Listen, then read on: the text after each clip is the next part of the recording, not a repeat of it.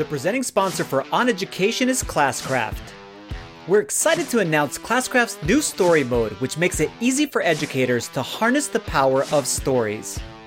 Episodes 1 and 2 of Season 1 are ready for you and your students to play today, and it's completely free. To learn more about Classcraft and the new story mode, simply visit classcraft.com/oneducation. Imagine TPT sponsored On Education. That people would be like, oh, burn the podcast to the ground.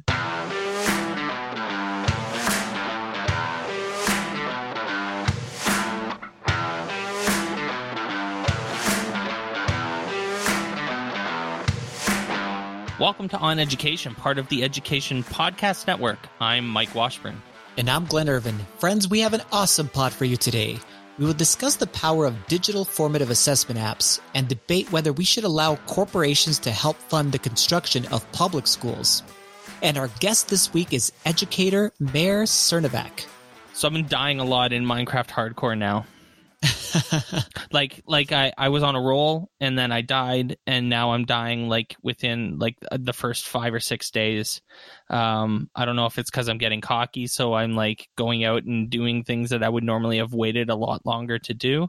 But it's not going well, so I'm a little bit frustrated with my Minecraft. But I'm still doing it. I die. And then I sit there with my head in my hands for a minute or so, and then I'm like, oh God, this sucks. And then I start again. And I've been doing that for all week, nonstop. I should also thank Lysander for showing me how to make a shield. Because I actually didn't know how to make a shield. A shield is a lifesaver. It's a big deal. And actually, I don't know. Hot tip, friends. If you put your shield up while a skeleton is shooting at you with the arrows and you're close enough to him, the arrow will bounce off the shield and actually hit the skeleton and cause damage to the skeleton. Hot tip. Dang. And for those of you guys never have played Minecraft, the shield is a new addition to kind of the whole gameplay, and it didn't belong there at the beginning. They actually didn't used to be dual wielding either. You could only hold one thing in your hand at a time, so it's pretty awesome that they have the shields in there. The shield is good. It's a big improvement. It makes Minecraft hardcore a lot easier, that's for sure. The cool thing is when you put your shield up when a creeper is going to blow up, you can block the explosion. So even if it's right beside you, the shield will block the explosion so you don't die.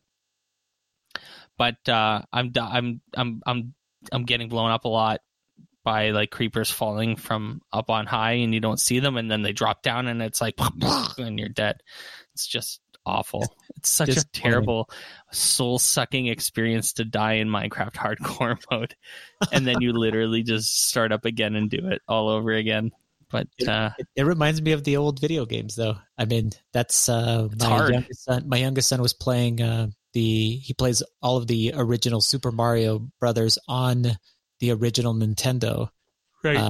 And it's pretty awesome that he gets to experience that because there is no save. So you get to certain levels and you don't get to go back to those levels. If you die, you die. It's really brutal, especially for us in nowadays, as far as in video game land where there's a continue button. So you just take risk galore, you're like, I could just continue from this point forward, or, so it's pretty cool. I like that version of Minecraft. Have you been playing anything? I just, my normal Hearthstone, getting frustrated with it.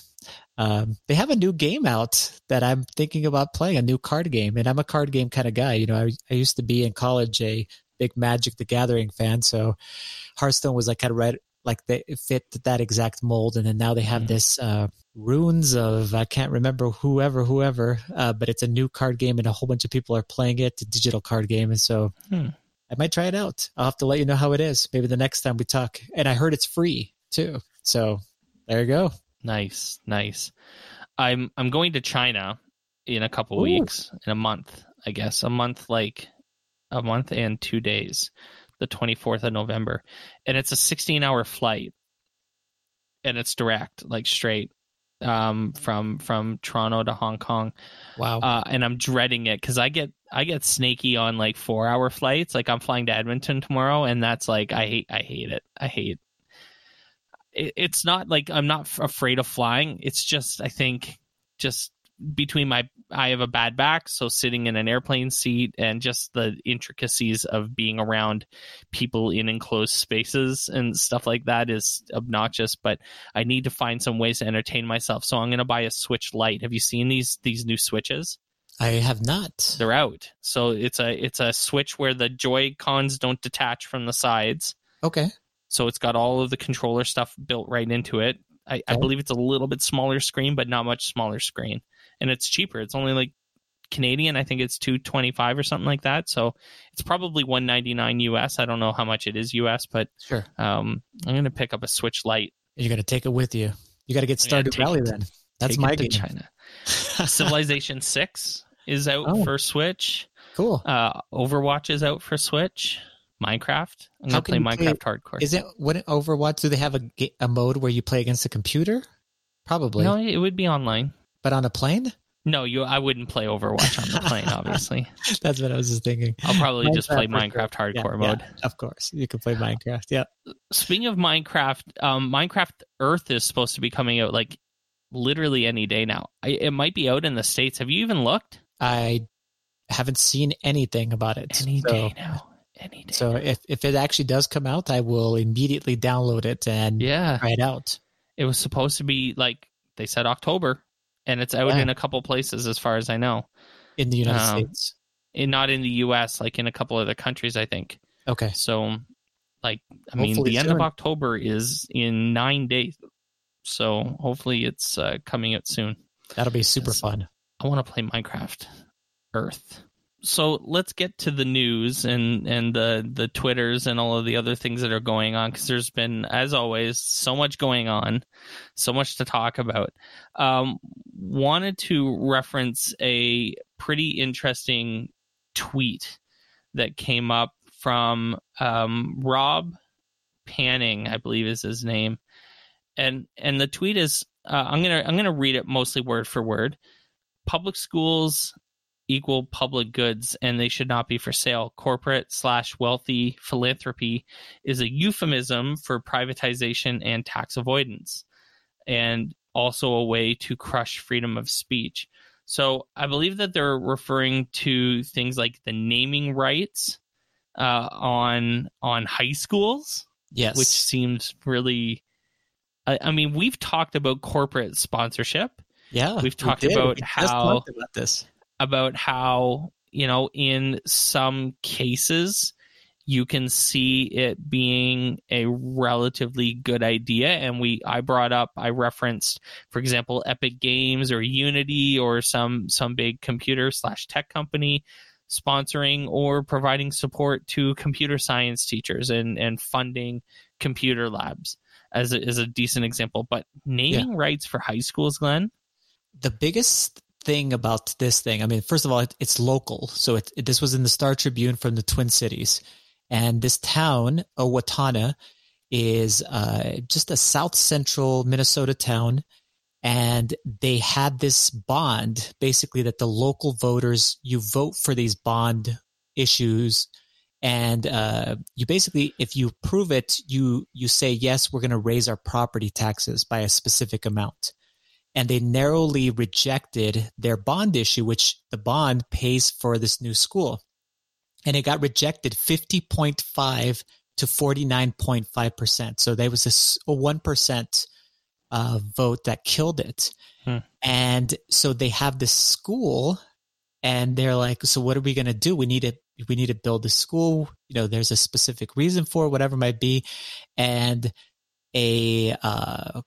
basically a business, a corporation said, we will go ahead and put money towards it. And then they will have the naming rights or some sort of rights to the name of the school or whatever it might be.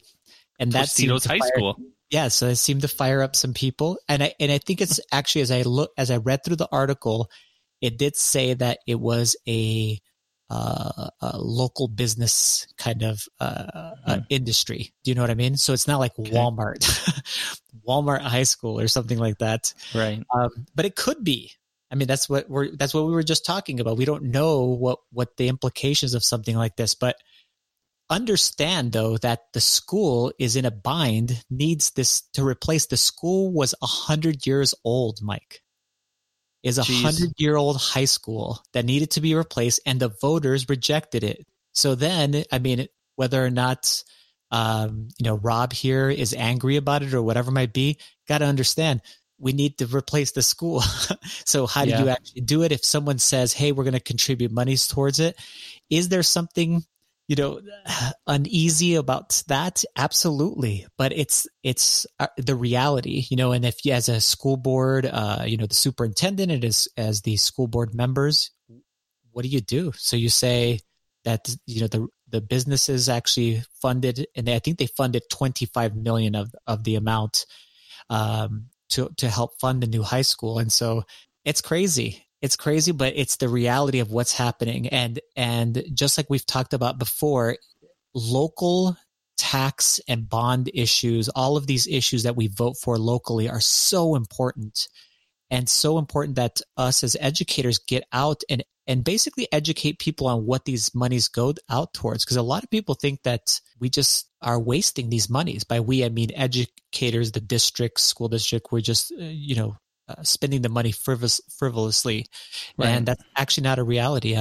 Many times these types of things need to, obviously this is a bond for a building, whether or not you need money to be able to go in and run the school, if you're passing a specific type of thing there. So yeah, I think it's super interesting, and it's going to be a conversation that I think continues to happen. It will continue to happen until schools are funded appropriately, and that's not by, specifically only by local taxpayers, but we help by funding them at the federal level too.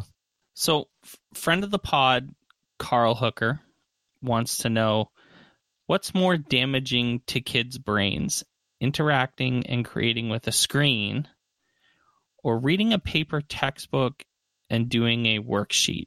That was a question he posed on Facebook the other day. I took a screenshot of it. It's generated quite a pretty interesting conversation on Carl's Facebook feed. And I'm curious what you thought of this. What is more damaging to kids' brains, interacting and creating with a screen, or reading a paper textbook and doing a worksheet? I kind of honed in on the wording of it, maybe a little more than I should, and maybe it's not worded exactly the way he was asking, because damaging is an interesting word in this sentence. Interesting, yes. Right? Because I don't I don't think either are damaging.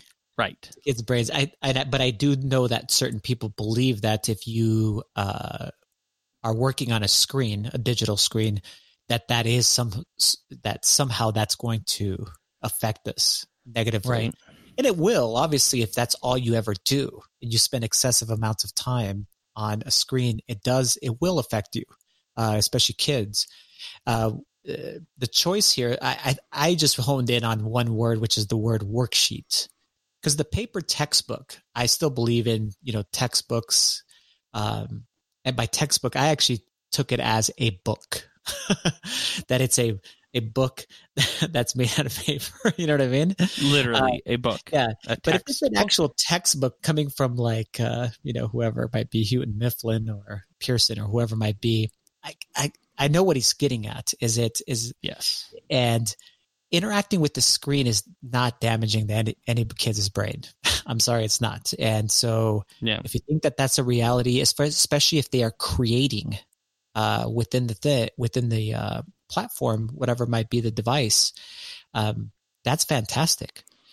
If someone is doing a worksheet, especially if it's mindless, it's just what we usually associate with a worksheet is things that are regurgitating information. They are not creation. They're just regurgitating facts or whatever it might be. I don't think that damages a kid's brain, but it certainly doesn't help in the learning process. So, It's an interesting question. Yeah. I know what he was trying to get at is like a lot of people are burning or like get angry because kids are using digital devices. And why don't they just go back and do normal work with textbooks? There's a time and a place for everything. We've talked about that on the show too. But truly thinking that the screens are going to do damage, I don't think so. The worksheets, I think, are worthless like 99% of the time. So yeah, it's an interesting thought process, and I'm sure there's a lot of great responses to this. So I thought of two things when I thought of this. The first thing I thought of was, did you ever see the video on YouTube? And they showed this in a lot of like pre-service classes. I remember seeing it for the first time when I was doing my Bachelor of Education. And it's the video if books were invented after video games. Is kind of the name of the video, and it's a guy talking about how people would react to books if video games had come first. And there would be like this reaction where it's like, what is this thing that you can't interact with, that you can't that you can't create, that you can't use your imagination, that you are a passive, you're just sitting there reading, looking at words on pages. It's so boring compared to the amazing things you can do in video games. And it made me think of that video for some reason. I'll link it in the show notes if I can find it, because I think the way that he talks about it is really, really kind of funny. It also made me think about, the idea that, context is everything. Usage is everything. The way that a textbook is used, it's all in the hands of a good teacher. Anything is powerful. Any tool is powerful. Any method can potentially be powerful. I would agree that, all things being equal, a worksheet is probably the last thing that I would choose, though. Because there are so many better choices for things that you could probably do instead of doing whatever that worksheet is. For sure.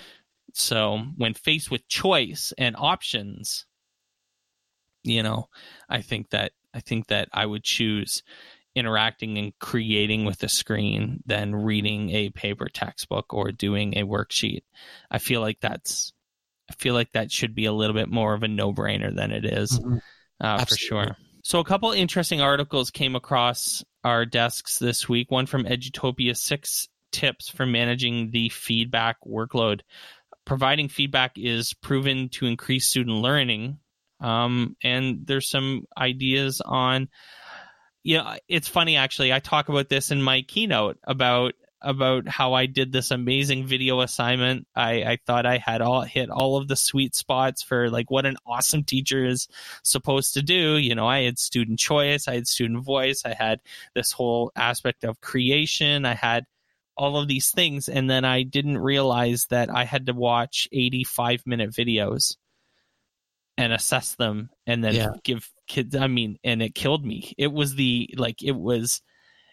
devastating in terms of like the effect that it had on me, in terms of how much time it took to assess them and to give students grades and then to give them feedback and stuff like that. And I think that, there's ways that we can do this better, right? This is kind of your wheelhouse too, right? This is what you do probably in a lot of your work. Yeah. And I think the most important tip, and this is anytime I'm talking to anybody about feedback, and it makes it clear in this article, I think it's number 6 as far as on the list here. But the most important thing is that the feedback be timely. And that's what you were realizing too, when you had to sit down with these ginormous videos and an enormous workload that you just threw onto yourself, but you didn't realize that was going to be the effect of that. That you wouldn't be able to give timely feedback. And even the feedback that you were going to give, it was going to take you epic amounts of time, of your life taken away. And then feedback that you were able to go ahead and give them probably wasn't in time, as far as to be able to. No, it wasn't. You know what I mean? It took me over a month to assess all those. I know. So when you talk about AJ Giuliani, for example, right? And you talk about how profound it is, just the statement to say when you're doing project-based learning or when you're just giving any kind of feedback to anything, do it, as it says here, in smaller chunks during the process. So like you talked about like grading the process. You've said that several different times, and how amazing just to think about this. Like, yeah, that's exactly what we should be doing. Well, that makes the biggest difference. And that actually should be. It would have meant everything. Exactly. It would have been everything. Yeah. When we give feedback during that entire thing, then of course it will make a difference in the students' learning. It's the reason why me and you know this, Mike, because we're video game nerds, why video games are so dang powerful, because we get instantaneous feedback and constant feedback in a timely manner. Yep. We make mistakes. We know that those mistakes are made immediately, and then you learn from those things and you continue to go ahead and work through those things. You get that instantaneous feedback. And that's exactly when you're in classes where you can depend upon the feedback to come in, and it's actually timely and it's valid. It's not just like, hey, good job, or whatever it might be, kind of those things. It's like specific. Actually, that's a better word. It's timely and specific. You're going to make a difference in kids' learning. And that would be my biggest takeaway from this entire article. And anytime you're talking about feedback itself. A pretty interesting article made its way to Forbes this week. 10 common EdTech marketing mistakes, what tech companies get wrong about selling in education. And we've talked about this a lot. Yes. We have my classic hot take about Apple and Microsoft and Google, and what they're doing good, what they're doing well, and what they're getting wrong. And we've talked about, for example, communities and the teacher communities that a lot of these groups create as marketing funnels for advocacy and stuff like that. And there's a lot of, one of the things I think why this resonates with us is because, in some worlds, you and I would be considered influencers, for example. We certainly have ed tech companies that sponsor the podcast. I think we're really in tune with this world.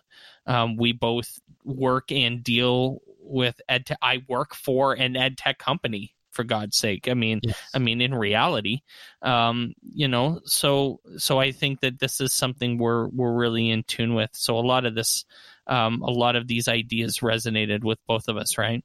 Absolutely. Yeah. And I mean, the article really lays out to companies that want to step into this space, like kind of what mistakes to not, kind of avoid these things, because you will be called out on it. Basically, that's kind of what it's talking about, is it goes down the list of things that people make as far as mistakes. Now, you're exactly right too, Mike, is if you have a really good product, and the best endorsement you can have is educators who use your product and then endorse it. Basically, they say, hey, here's the product, here's how I use it. And maybe even like, we both do, and we have in the past, create tutorials about it. And we're so excited about it that we want to show other people how we use it, lesson plans that we share with this specific tool, and how you would be able to go ahead and do the same thing. That's the biggest marketing thing. And really the companies, I think a lot of times miss out on that specific market, that really reach out to teachers that are using their products, and then be able to say, hey, let us know more about what it is that we're doing well. What do we need to work on? Those kinds of things, and really work their marketing through the lens of actual teachers, the people who actually are using the products themselves. But it gives a lot of great advice here about basically don't go out there and try to, be a thought leader, as a company, or, we help motivate teachers, those kinds of statements. It's all of those types of things will get called out. We've seen it, on memes and whatever else it might be, and try to avoid those things. That's what I would say as far as any of these types of companies or representatives of these companies, and really reach out to your base, to your the people who use your products, and figure out what is it that they need and want. Like a little company, this is who people can really learn a lot from. That kid who invented GimKit, he has done so much research, active research with the people who use his product. And that's how he has continued to grow his company and basically change his game based upon the feedback he's getting from the teachers and the students who are playing the game, which is, talk about how you're supposed to do it. Yes, exactly. Yes. And I mean, if he was a student in your class building those games, this is the iteration process that you teach, Mike, as far as how to go about, creating an app or a game, and then making it better and better and better each time you iterate and you go through the process. Totally. One of the things I thought of when you were talking just a second ago was how, so I work for an ed tech company. I do professional development. That's my job. One of the things that I've tried so hard to do in my job is differentiate me and my role at Logix Academy from the sales process. Much to the dismay sometimes of our sales guys who would love if I pushed product and, handed out our business cards and stuff like that a little more often.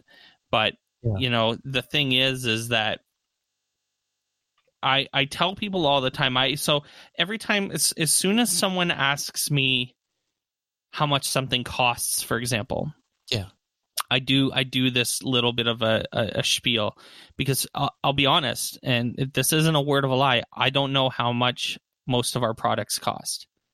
I couldn't tell you how much we sell a dash for right now.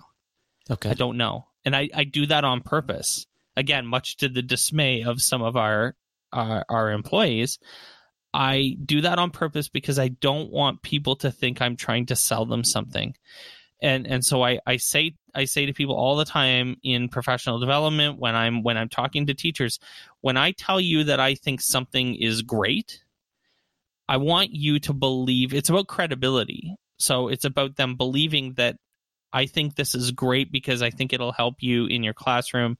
Yeah. Not that I think it's great because I think you should buy it.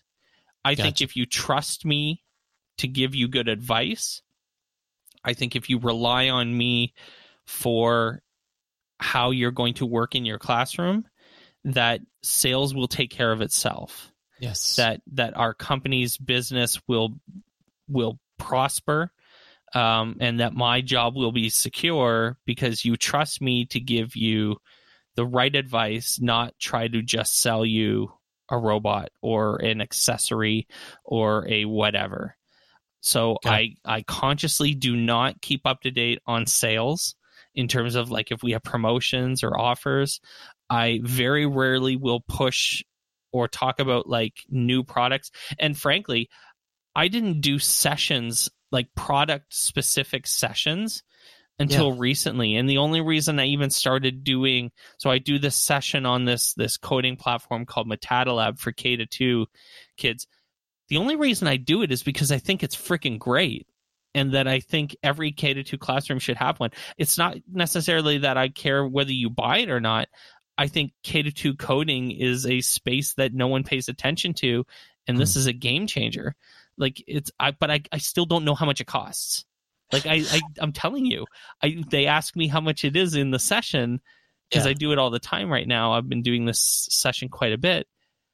I don't know. I think it's in between $200 and $300 Canadian, but I honestly don't know how much a MetadaLab costs people.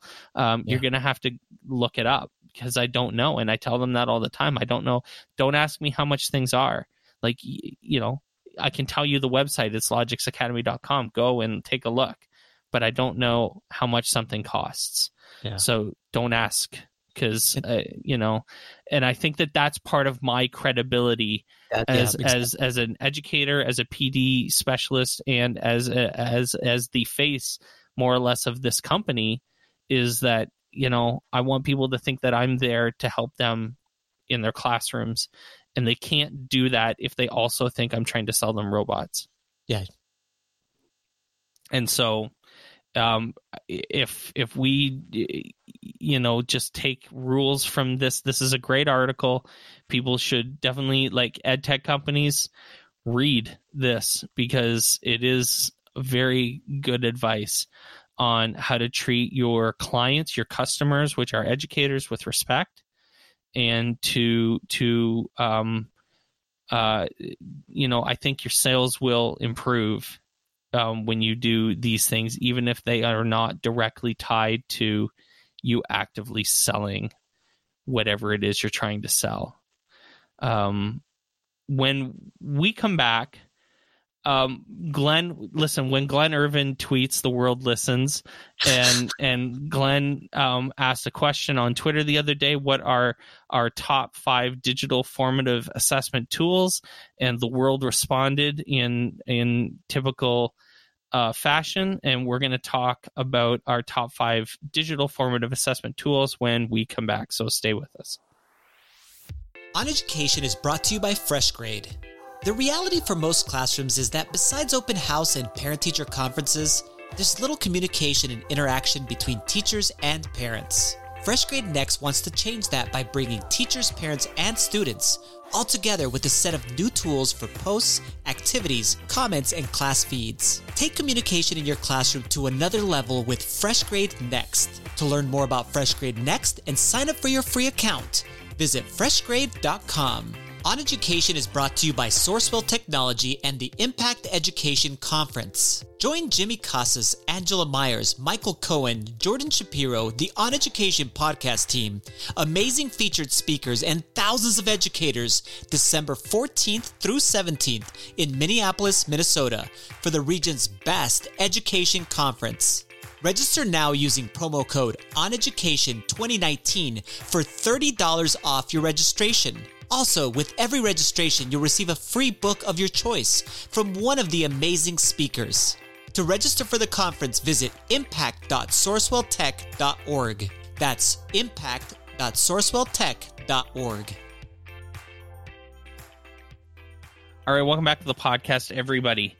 This tweet heard around the world, or just, a few of us, but it was a good conversation. And I thought, this is the perfect thing. This is what we like to talk about. This is our wheelhouse. What are the top 5 digital formative assessment tools available for teachers? And then you put in brackets that have to be free, or that are free. So I guess that's a caveat. We got a lot of great responses. I think it'd be fun to go through some of the responses, but then let's see if we can nail it down. I don't know if we can nail it down to 5. 5 is tough, but I think we should go back and forth and choose one, and then like I choose one, you choose one. You know what I mean? Until we get to number 5, and then we can both. Do they have to be free? Yes.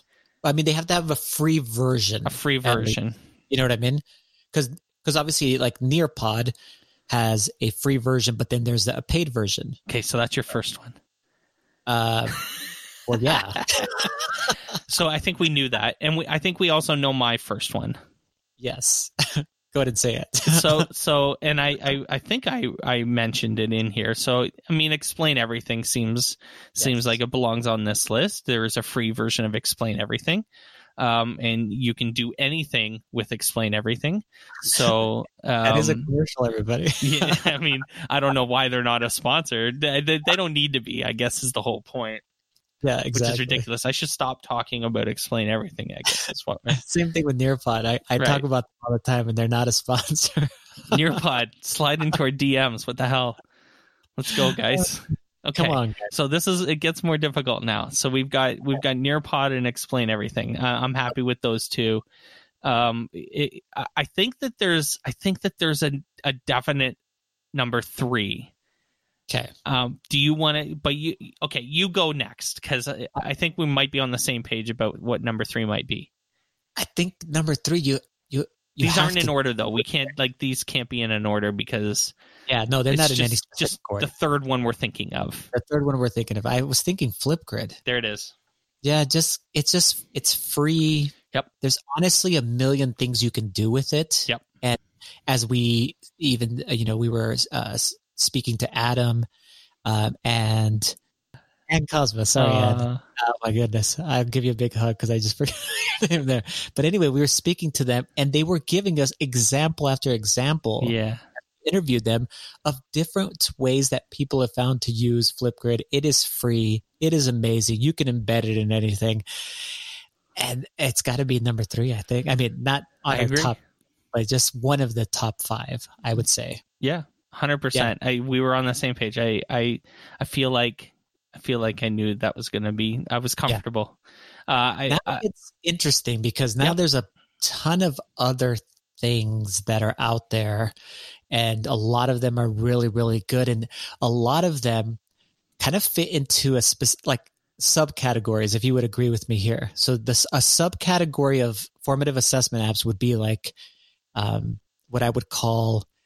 Well, I think we can game apps. It might be easier. Okay, so it might be easier to lump like they may not like this, but we're going to do this because we can. Yeah. I think it's fair to put Nearpod and Pear Deck in, generally speaking, the same category. They are very similar. The same marketplace, and they do a lot of the same things. Sometimes they do things a little bit differently, more powerful one way or the other, Yeah. But yes, you're right. They are in the same, space. So then so I think Flipgrid is unique. There's not really anything that's doing what Flipgrid is doing. No. And what was 2? So we had Nearpod, and so there's not really anything that's doing what Explain Everything can do as well. There are interactive whiteboard apps. Yes. But they don't do you can't record video in most of them, which is what you can do with Explain Everything. You can't create video in most of them, which is what you can do in Explain Everything, or audio, for example. You could use Explain Everything as a podcasting app, for example, if you wanted to. Yeah. And I was just thinking about that. The only competitor against Explain Everything, and I don't know if everybody knows this, is the new Shorts app in Flipgrid, which again is Flipgrid again. It has some capabilities. It's not as robust, obviously. Explain Everything. If you guys haven't checked it out, especially using an iPad, it's ridiculous. I mean, literally, it is ridiculous what it actually can do. Glenn makes fun of me, but he likes it, obviously. I do like it, exactly. And it is unique in that space. So I think in the 4th spot, we can lump together all of these quiz, yes, like game. So we're talking like Quizlet, quizzes, Gimkit. There's what are the other ones? There's a couple more. There's Kahoot. Quizlize is another one. Yeah. There is. There's probably other ones. I mean, I know there's an app called Socrative. I don't see it as I've used Socrative before. I don't see it as a game kind of thing, but it's more like an exit ticket kind of developer, those kinds of things where you can do those. So a lot of those are fairly interchangeable. Gimkit has some the currency type model. Is that not what they have?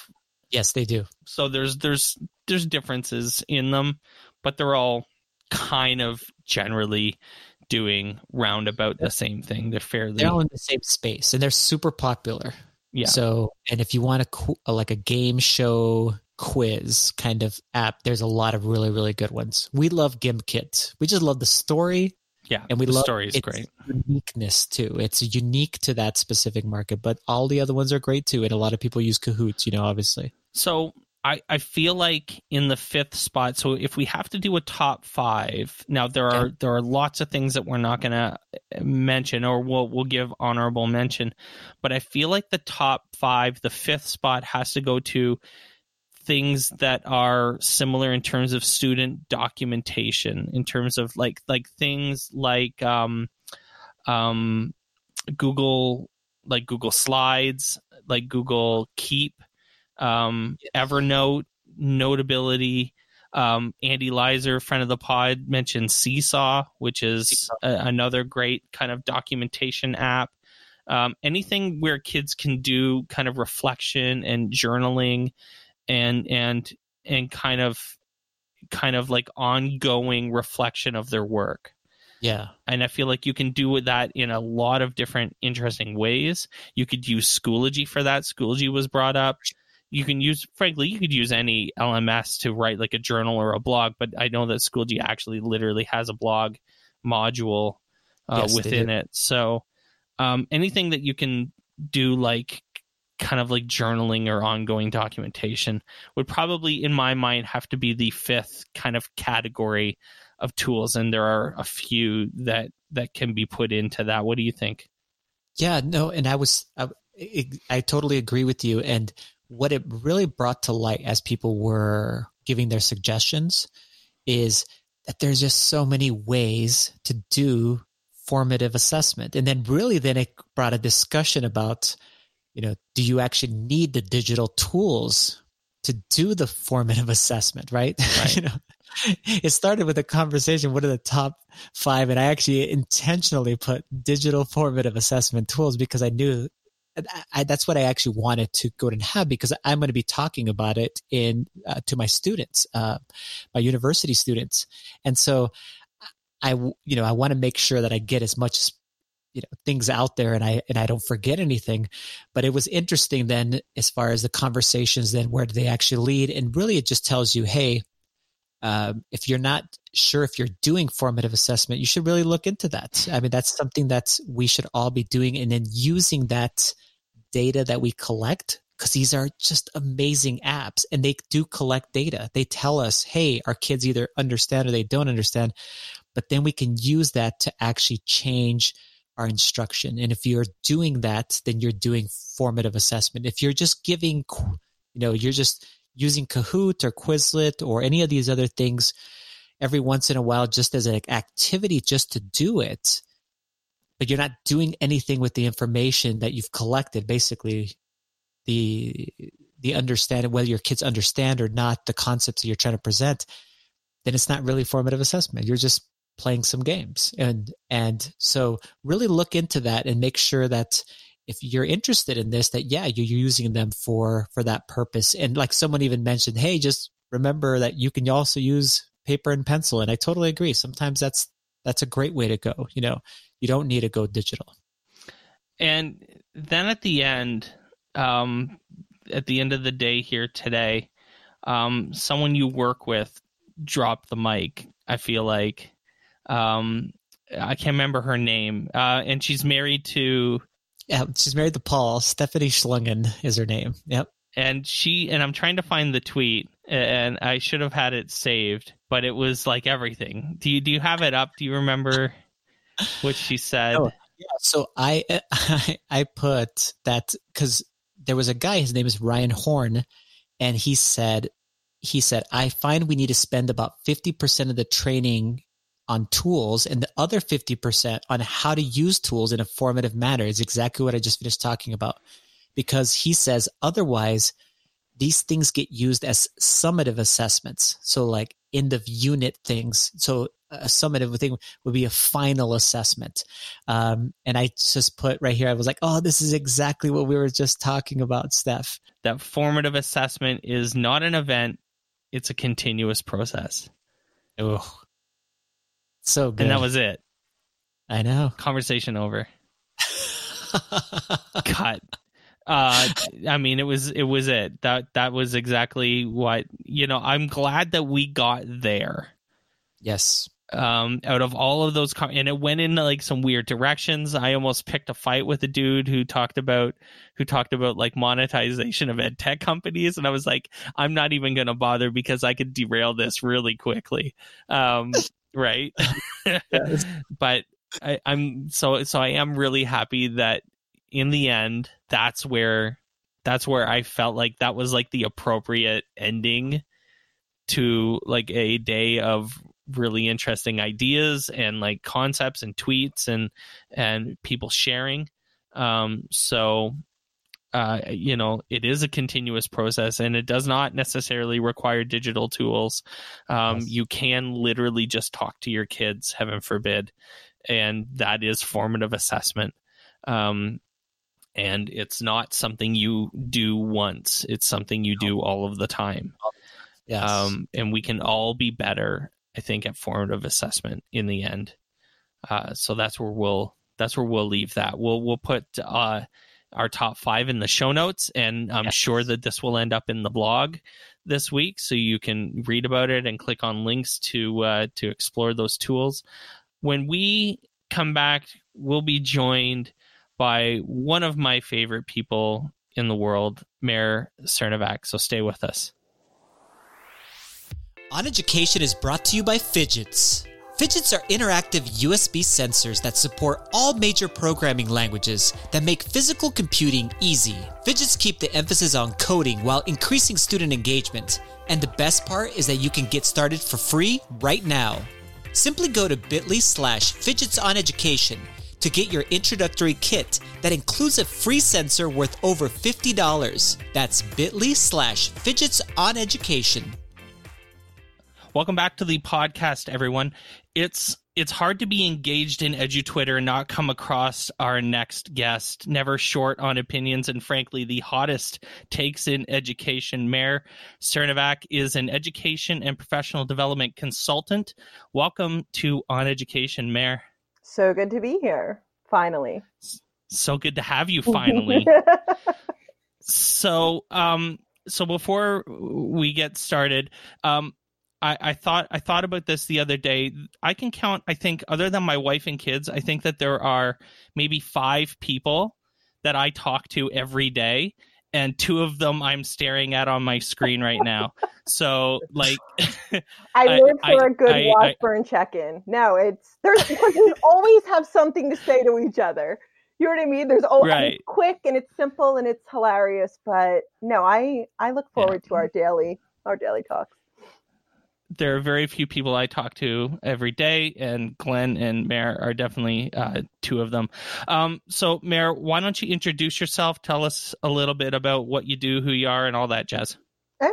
I didn't really start out in teaching 25 years ago. I was in the corporate world as a corporate trainer and a recruiter, and then stayed home to have my kids. And then decided to get my master's in education and my master's in special ed, and taught for 10 years as an elementary school teacher, mostly in 5th grade, but I've taught all the grades. I just felt like I was good in 5th grade. I didn't feel like I was good in any other grade. And then moved on to our state Department of Education. I was the director of professional learning. And now I do some consulting on the East Coast, mainly very close to New Jersey, between DC, Baltimore, New York State, and then I do coaching as well. Fantastic. So I've already checked in with you guys that neither of you have heard of Hot Ones. So this is the YouTube channel where they interview people. And first off, the interviewer is fantastic. Everyone should go watch this YouTube channel where they're eating chicken wings and talking about whatever the person is that's being interviewed. They're talking about them, but the wings get progressively hotter, so it's supremely entertaining. And so, for example, they've had Alton Brown was a guest once, and he's like analyzing the taste and style of the wings and sauce, right, as Alton Brown would do. Right. He had what's his name? The English chef, the guy that's a douchebag. What's his name again? Ramsay, Gordon Ramsay. Yeah, so Ramsay was on and was like assessing the chicken wings, and okay, so that all prefaces the idea for this interview. This is different than we've done before. So what we've done, because there's no one on Twitter better than Meir. So what on EduTwitter anyways. So what I've done is we went through Meir's Twitter feed and research. We did legit research for this interview. And I found, I went through all of her tweets with over 500 likes and pulled about 15 of them. We narrowed it down to about 5 or 6, and we're going to read them back to her. and then she's going to talk about them, and then we'll talk about it if we have anything else to say. And I'm super excited about these tweets. They get me excited, and they're freaking awesome. So and I mean, everyone else thinks they're awesome too, because I mean, they get giant amounts of likes and retweets and all of that jazz. So here we go. Are you ready? You ready for this? Yeah, I'm excited. This is exciting times. Okay. Tweet number 1. Yeah. Dear elementary school teachers, if you assigned my daughters an elaborate at-home project, I did it for them. You graded my work. Now let's talk about equity in homework. This tweet, I thought it was just simple. And the responses became not simple. My intention for the tweet was all of my tweets are triggered from either something I see on Twitter, hear from a friend, or someone DMs me. So I have a lot of people in my DMs that'll say, this happened, or this, can you believe this? So it'll kind of like get me thinking. This one I saw something posted about these at-home projects, and it was someone proud of them, and they were cute. They were adorable. Sure, yeah. But it bothered me because when we talk about homework, and we hand out homework, and we hand out these big at-home projects, the bottom line is parents try to be involved if they're home. When they're not home, they run around trying to put it together, or the kid who doesn't have that help puts it together themselves. And then you bring them all into the same classroom and you assess them on the exact same rubric or whatever sort of assessment you're going to assess them on. And you have no idea the environment that they were completed in. This is how I feel about homework, projects, anything that is done in the house. I'm not against it. It should not be graded. And you should understand that you have no idea the supports that the child has or does not have. And the response to it was, you're ridiculous for doing your kids' homework, and my kids do their own projects, and this is the problem with people like you. And it was like, they're lying. First off, and straight up. So your response was my favorite, because I remember you putting, I don't know if it was someone's project. It was Isaac's project. Yeah, 100%. Like, I worked so hard on this. That's the thing. Exactly. Like, my tweets, first of all, this is Twitter. Let's not get that serious. I'm bringing up some serious topics, but it isn't that I don't want to engage. I want you to stay focused. Read my last sentence again. We're talking about equity. When you send an at-home project, there is no way that you can score it on an equitable basis. And that was the point of that tweet. I still stand by that 100%. I don't 100%. There is no equity in homework. None. Absolutely not. And I'm not against it. Do I see absolutely, I see a benefit if a child wants to read. Can you assign it and force it and hope that it's, organic and doing what it needs to? No, you can't. And you can give math practice, and that might help a child, but to score it when they come back home, when they come back to school, that's the only thing I'm talking about.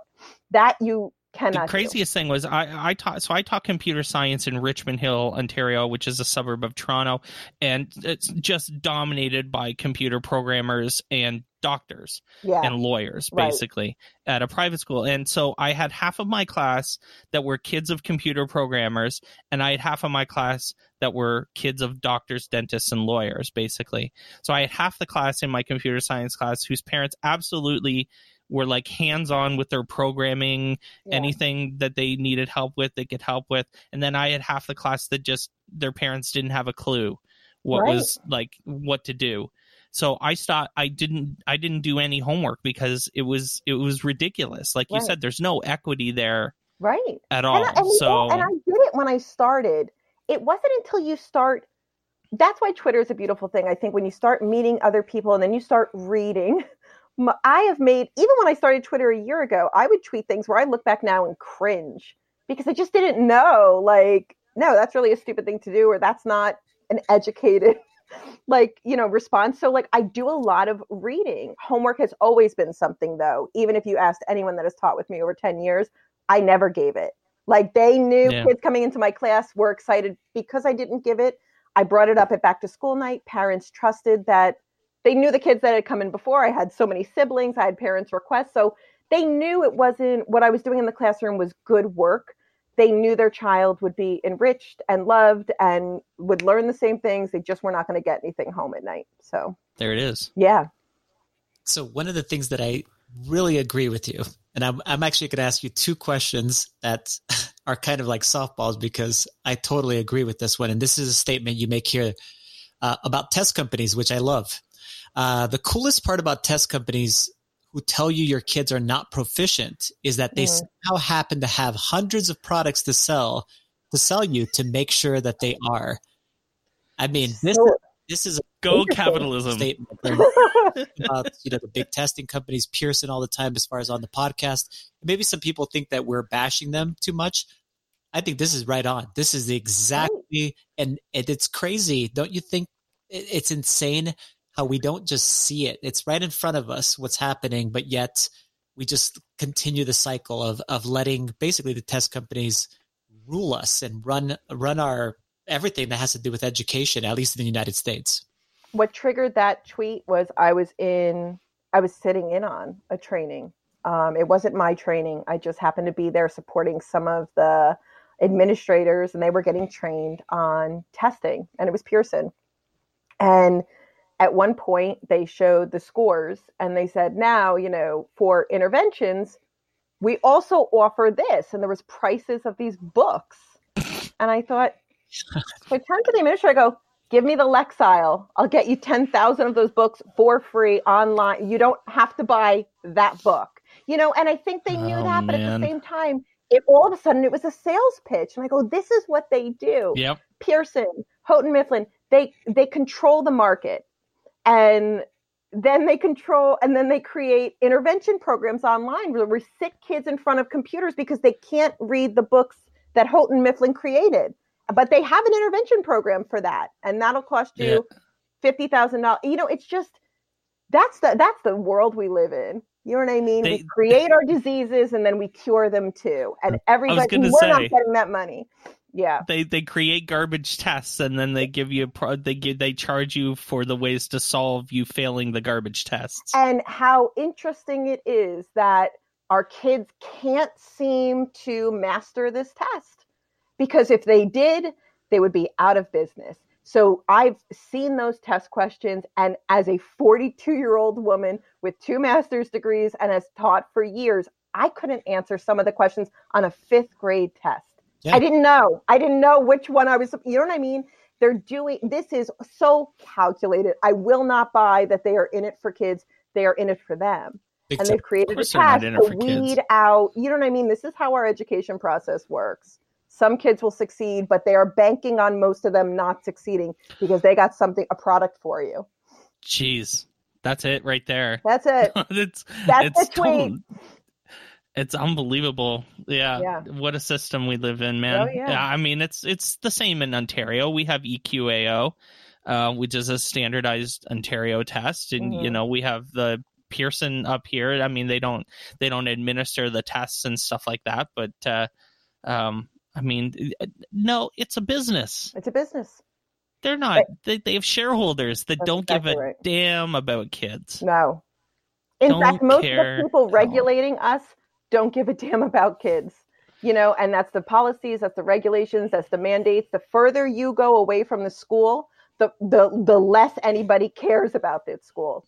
Because I've seen it. It's ridiculous. Okay, so the next one, the train the trainer model does not work. If you want high quality PD, hire the experts that can provide it. Don't send 2 staff members from your school and hope they turnkey it. Go all in or don't do any of it at all. This is people's life's work. It's not a gimmick. Yeah, I mean, for me, I'm coming out of a district where that was normal. First of all, most of the PD was brought in. We had our own staff development. But if we were getting professional development, if there was something specific that we were getting, everybody was like, one person was chosen per building.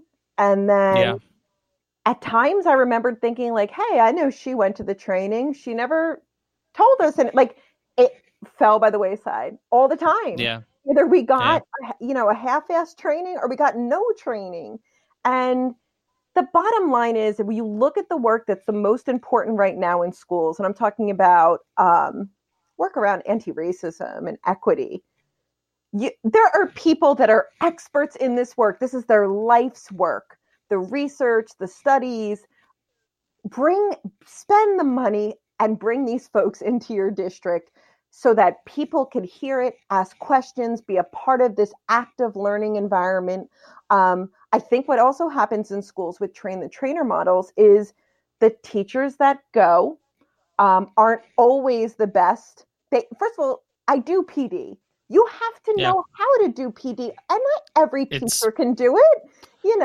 We say it all the time. Most PD sucks. Right. There is a process. You have to understand the difference between children and adults. It isn't the same type of learning. And you are not, that's why I always talk about this nonsense of icebreakers and games during adult learning. They're not kids. And the time is respected. And when you're bringing in people where this is their life's work, there is a dynamic in the room and an energy in the room that cannot be replicated by a couple of teachers going off and trying to come back and act it out. It's like me going to Broadway and I could afford the ticket and coming back to my whole family and trying to recreate a Broadway show to let them know. Let me tell you all about how funny Book of Mormon was. I just saw Beetlejuice and it was hilarious. But that's the thing. Bring the good people in, and if you're going to do PD in your district, it has to be interactive and it has to be inclusive. And there's a lot of hurt feelings involved with the two people that get to go. I mean, there's just too many dynamics involved that screw it up. PD shouldn't be a game of telephone. No, PD should not be a game of telephone. That's exactly it. I've seen so many sides of this that it's not even funny. First, I remember clearly going on a trip to Boston for a conference, and there was the group of teachers that went on the trip, and there was the group of teachers that didn't go on the trip, and there was animosity between those two groups of teachers. Because going to Boston when you're from like Southern Ontario, that's a big trip. And we had nice dinners, we had a good time, we everything was paid for, and it was like, what about me? Am I not a good teacher? Am I not worth it? There was all of those conversations. And the people will be more focused on sneering, and I'm not saying that always happens, but let's be honest, it's just you're hurt, so you don't even want to listen when the PD comes back to you because you for the first time, and it just doesn't work. The other side of that's super interesting and a crazy dynamic for me personally was that I was dying for my own professional development. I was desperate for it when I was teaching. And I knew that I needed something that was a little different than what some of the other people were getting in terms of professional development. So I won't lie, and I think my response to this tweet was me talking about dying to go to conferences and saying, hey, I'll come back and teach the teachers what I learned. Just please let me go. For the love of God, I need to go and learn something. Yeah. And so it was hard because I totally agree with this tweet completely that training the trainer sucks. It was how I was getting it's how I was trying to get my own professional development. It was such a double-edged sword. I knew it wasn't ideal, but I'm also doing what I had to do, or I felt like I had to do for me. Well, it makes it complicated. Yeah, and that was a lot of the backlash on that tweet of, we're, this is how we go and get our PD, and we want to do, and I get that, and that's the thing with these tweets. I'm trying to talk about this utopian sort of ideal. I know that this is how it goes, and I'm not trying to take PD. If that's your only option as a district, it's great for the two of you that get to go. It's not great for the 150 of them sitting in the gym listening to the two of you when you come back. It's great for the two of you, and that's it. So you have another amazing tweet, and I call it amazing just because I totally 100% agree with it. And a lot of people actually disagree with me on this one. And it's very simple tweet. It says, teachers should not have to pay teachers. And then you also in parentheses, tag a resource or lesson to help each other out. And I love that action step about it too, not just a statement. I've said this so many times in so many different ways. What brought out this specific tweet? Well, I wanted to start. So I was on GLSEN's website. I was trying to put some things together for LGBTQ curriculum, and realized how many resources were on there. And I felt like I was reinventing the wheel, and I was trying to write a reading lesson for a third grade class. And I'm like looking for books and all this, and I go on GLSEN and I thought, oh, I had no idea this was here. So I started that thread because I found threads on Twitter that to me were incredible resources that I could like pull from and bookmark and just have in class. So I thought, let me start one. And I knew that saying teachers should not have to pay teachers was going to stir the thread up a bit. So I was a little bit calculating when I wrote it, but I am adamant that teachers should not have to pay teachers. And there are so many free resources. This is the tweet that's pinned on my profile. And it is the tweet that I leave up there because I didn't start it to get followers or likes. I started it because I really wanted to build hundreds of resources for teachers. And that's what we did. It still gets added to today. It still gets shared and people will tag their resources. And I've used that thread. But, you know, let's be honest, Teachers Pay Teachers is a dumpster fire. And, you know, between the cute little gimmicky cartoon, you know, kids that you throw in the corner, I have used Teachers Pay Teachers before out of desperation because it's easy. And it's easy for me as not a teacher now to say, it's garbage, guys, because I've been in the room and had nothing and panicked and needed something and I was willing to pay whatever for it. The thread was to highlight, you don't need to do that. There are things out there for free and they're vetted.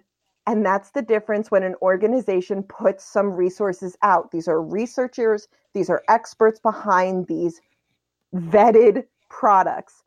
On Teachers Pay Teachers, we have seen this year especially simulations of events that have happened in history that should not be turned into simulations in a classroom. And these gimmicks, I mean, I saw one the other day. It was on Martin Luther King, and it was a word search with words that I don't think kids should be searching. First of all, there's no value of a word search anyway, let's be honest. But it was gimmick for a man that changed this world and struggled through some horrific times. And now he's a cartoon waving to kids, and racism was in a word search. I mean, what are we doing? Right. It's just tacky. And there are some things on there that are just not good for kids, you know, and someone who understands literacy, especially, I've seen resources on there that are just pure garbage that people are charging, you know, $5.99 for. So there are 265 replies on that thread. That's like, you know, so people, you know, we'll link that tweet specifically in the show notes, because, you know, if you're looking for resources, I mean, that might be a pretty damn good place to start, to be perfectly honest. Yeah. I mean, there are a lot of takes about, you know, TPT and about sharing and equity and all of that stuff. So there are just some opinion tweets in there, of course. Yeah. But I'm scrolling through it right now, and there are a truckload of resources. And I love what you said about them being vetted. These are resources that people that, you know, that we know, that are saying, use this. You're talking about teaching tolerance, about Zin Ed. You're talking about GLSEN. There are so many organizations out there that produce quality resources that are free because they want this to infiltrate classrooms instead of the garbage that is in classrooms. And it's really good stuff. I use it constantly. And that's the thing. And, you know, the flack was, you know, we need to make money. And I'm like, I'm not go make your money. You know what I mean? Like and I remember retweeting that, and I thought what was so confusing was the hate for people screaming about teachers need to make money when I made a thread so teachers don't have to spend money. And I thought, I'm missing that totally. But Also completely missing the point. How about we pay teachers more? Yes. And that's the thing, and I think I mean, tweets have these bigger, I even tweeted something today. There was, of course the point was missed, but I'm trying to bring a conversation to a bigger issue here. So I talked about a district throwing away smart boards into a dumpster, but saying they can't give their teachers raises. And then people were like, I like smart boards. And I'm like, not the point, buddy. I'm talking about the wasteful spending in education. I just want us to start talking. And sometimes, that's what happens. Let's just talk about it. I love it. Love it, love it, love it. That's Glenn's wheelhouse right there. Glenn has had many takes. How many times have we talked on the podcast? I think we talked about teachers pay teachers last week. We should start doing a count of how many times TPT gets referenced because giving them free advertisement. Free advertising. Imagine TPT sponsored on education. People would be like, I couldn't even read that ad. That'd be burn the podcast to the ground. It'd be over. That'd be the end of us. That would be bad. Well, they all right. This new thing. I was on it. I don't know. Someone linked something, and I went on, and their homepage was like, "Start a TPT fund, like a GoFundMe TPT, so you can just." Someone can fund you to spend all of the money on TPT things. And I thought, God. It's putting a silk hat on a pig at that point. I'm glad you touched it because I wasn't going to. It was too much.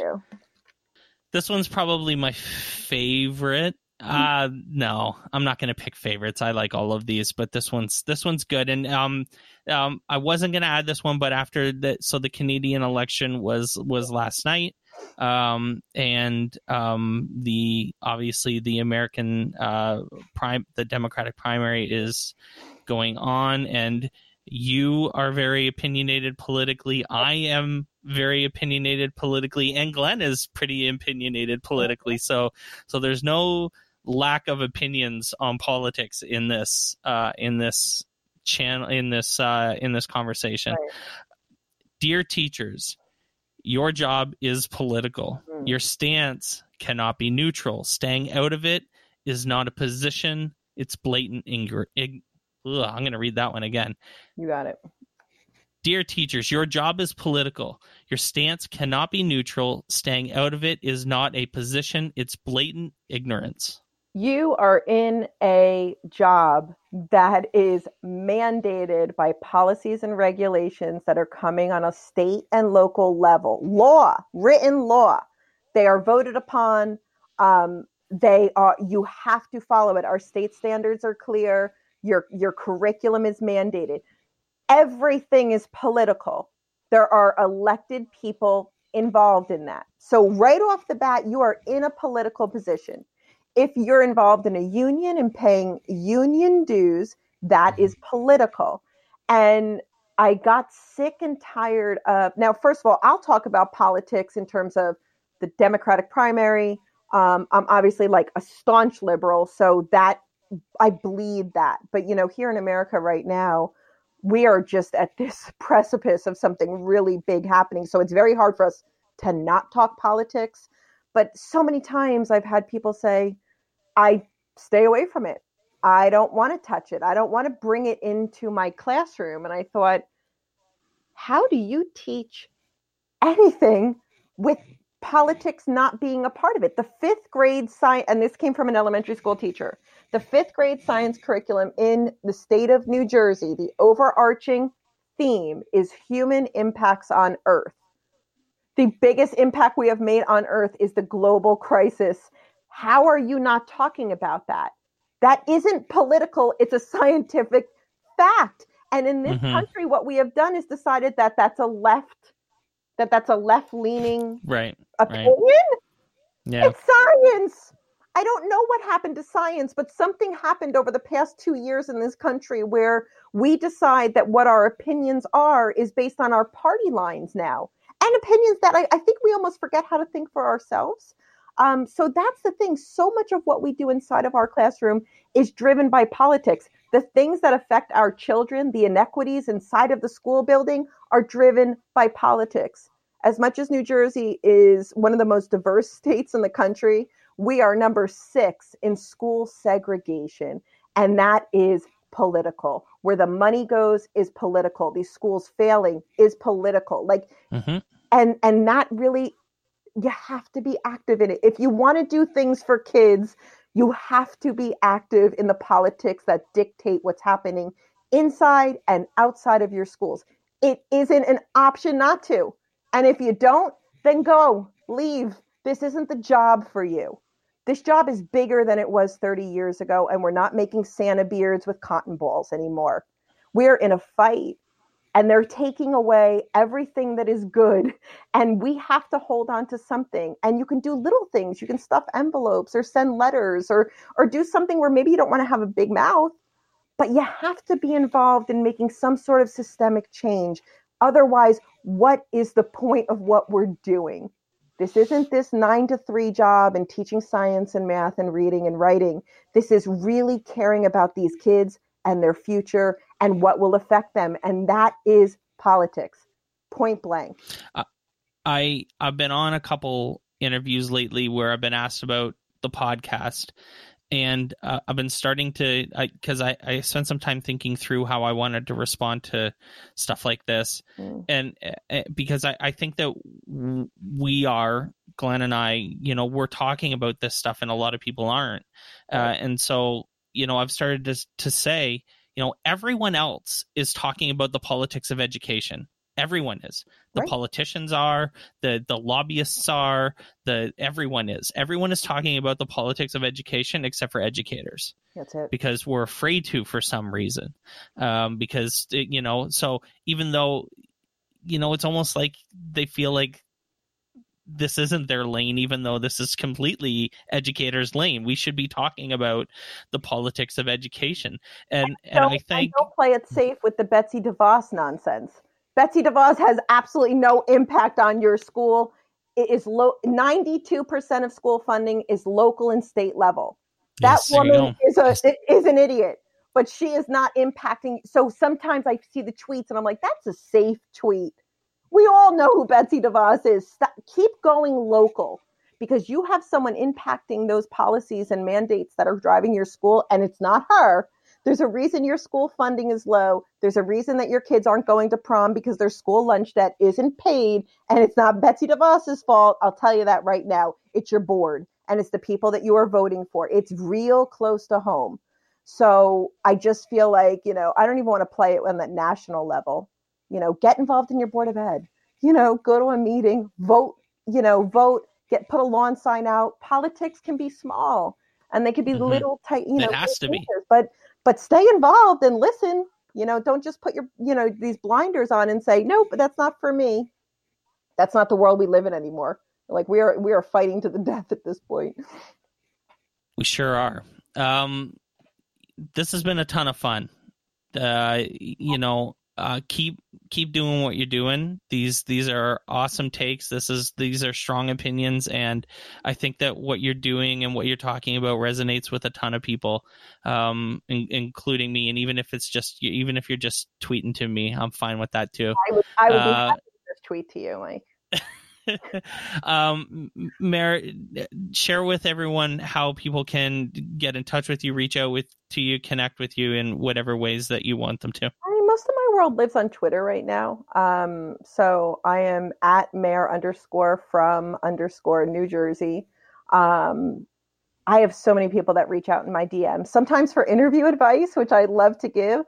I am a coach, and I'm really specifically a literacy coach. So like lessons or ideas or anything in terms of if you have an observation coming up and you want advice on, I'm happy to do that.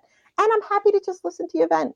And I think that, and Mike knows, some of my closest friends right now came from that app, you being one of them. And I'm always open to anyone that wants to have this conversation or to reach out. And I'm an independent consultant. I am allowed to say things that a year ago I was not allowed to say. And if I can speak for all of us, and a lot of people DM me things that I tweet nuanced from that. But that's how you can reach me. Mare Cernovec, thanks for joining us. My pleasure. Thanks for listening to On Education. My name is Glenn Irvin. My co-host is Mike Washburn. On Education is part of the Education Podcast Network. You can listen to this show and many others by great educators like Jennifer Gonzalez, Matt Miller, and many more by visiting edupodcastnetwork.com. Want to get in touch with us? Check out our website at oneducationpodcast.com. You can tweet us at oneducationpod. Mike is at Mr. Washburn on Twitter, and I can be found at Irv Spanish. You can find us on Facebook by visiting facebook.com/oneducationpod. We're also on Instagram at oneducationpod. If you're enjoying the show and think others would too, we would be thrilled if you shared it with them. Please leave us a rating or review in Apple Podcasts or the Google Play Store. When you leave a rating, it gives our rankings a boost. This helps others discover the show. We want to thank our presenting sponsor, Classcraft, for supporting us. Check out classcraft.com/oneducation to learn more about them. Thanks as always for listening, stay awesome, and see you soon.